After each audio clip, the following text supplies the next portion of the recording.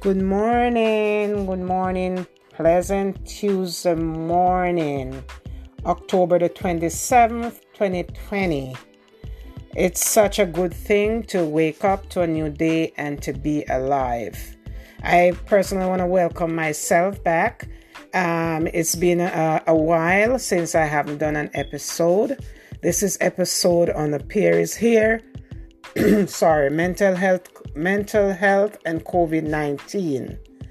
Balancing life in this global pandemic. How do we balance life in this global pandemic? First, I want to apologize to my audience for such a big gap.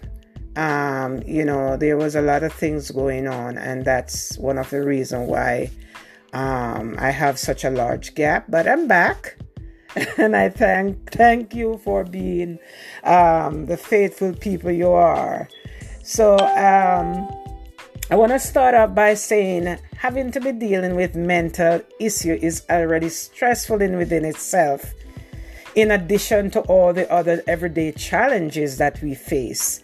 Some of the challenges are our families, our jobs, neighbors, commuters, our spouses, and the biggest stressors such as, the terrorist attacks, global financial crisis, great catastrophes. Just when you think we already have enough of life to deal with, here comes coronavirus pandemic. We presently living in a world whereby we can never, and I will emphasize, we can never predict what's next. There's many questions left unanswered. Where did this virus came from? Did it come with a purpose? How much does it affect the world? I'm afraid we may not have answers to all of these questions. People not getting answers to their questions could be a contributing factor for fear, anxiety, and depression.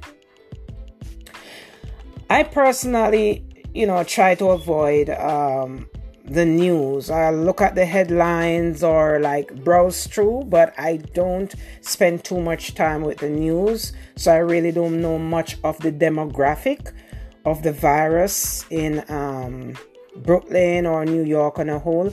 But the little that I know is that seniors tend to be isolated in their homes.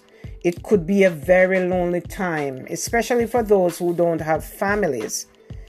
And I'm a home care worker, so I know what I'm talking about here. For example, my mom, since the virus, she haven't been going outside. She usually go to the senior center, but it's closed since then. And just to get out the house and to get some fresh air, I would say, Mama, go for a walk. Go for a walk around the block, put your mask on and stuff. And her reply is, I'm not going out there until the virus is over. I said, Mom, no one knows when this thing gonna over. You can't make, because of this, the fear of going outside, you don't enjoy nature. And I see it affecting her in some way. She sleeps a lot in the daytime and up in the night. And it's not only her. It's most of these seniors, this thing affecting, and it's just sad. For school age kids also, they feel restrained, not able to socialize and interact with their friends and at school or even at other social events. They normally enjoy their birthday parties and things like that, but because of the social distancing and all of that, they can't. All of these things would cause anxiety and depression. The question may arise many times: when is this going to end?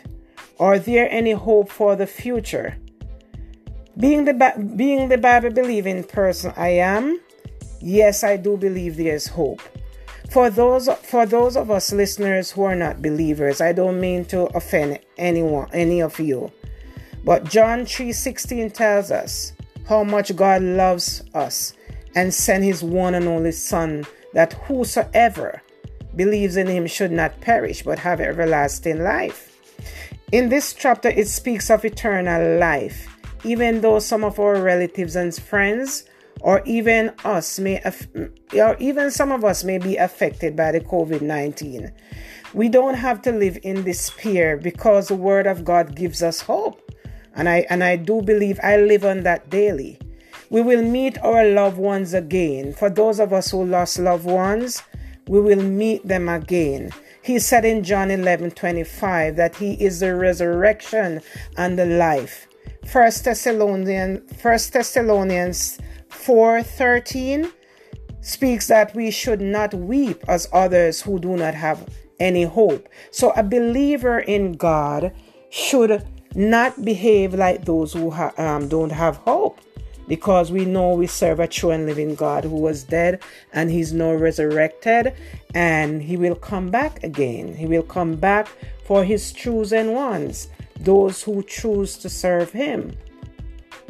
I want to share with you how I cope with this pandemic. I tried my best to stay in the moment, even though it's hard to do sometimes. I practice mindfulness. I stay active. I'm an essential worker, so I've been working ever since. I love to laugh. I love to laugh at funny jokes. And my kids always giving me jokes, or we always joke around. My little sister, she always have jokes to share. And, I enjoy laughing, and anybody could benefit from laughter. Spending time with myself, and in the moments, I spend time personally with God as well. I pray a lot. I meditate on His words, and I listen to Him speak back to me. So many times we pray, we read our Bibles and all of that, but we do not spend time to listen to God speaking back to us. And that's bad, because in a communication is two ways communication. I know it's a big gap since I did my last podcast, as I said in the beginning. So I want to apologize to my audience for leaving you guys hanging in such a long time. Thanks for being faithful. I really and truly appreciate you guys. There were quite a few things going on. Sadly, I lost one of my older brother, by death, and I was to travel home to the funeral.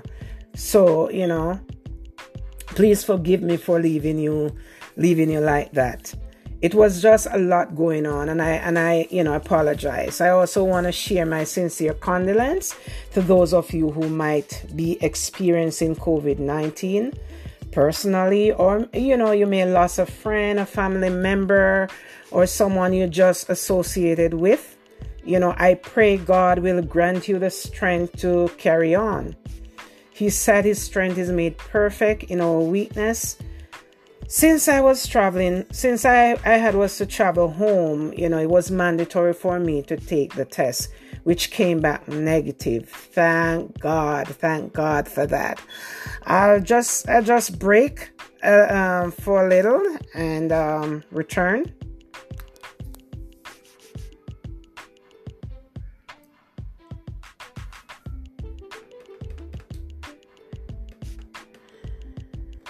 So, welcome back.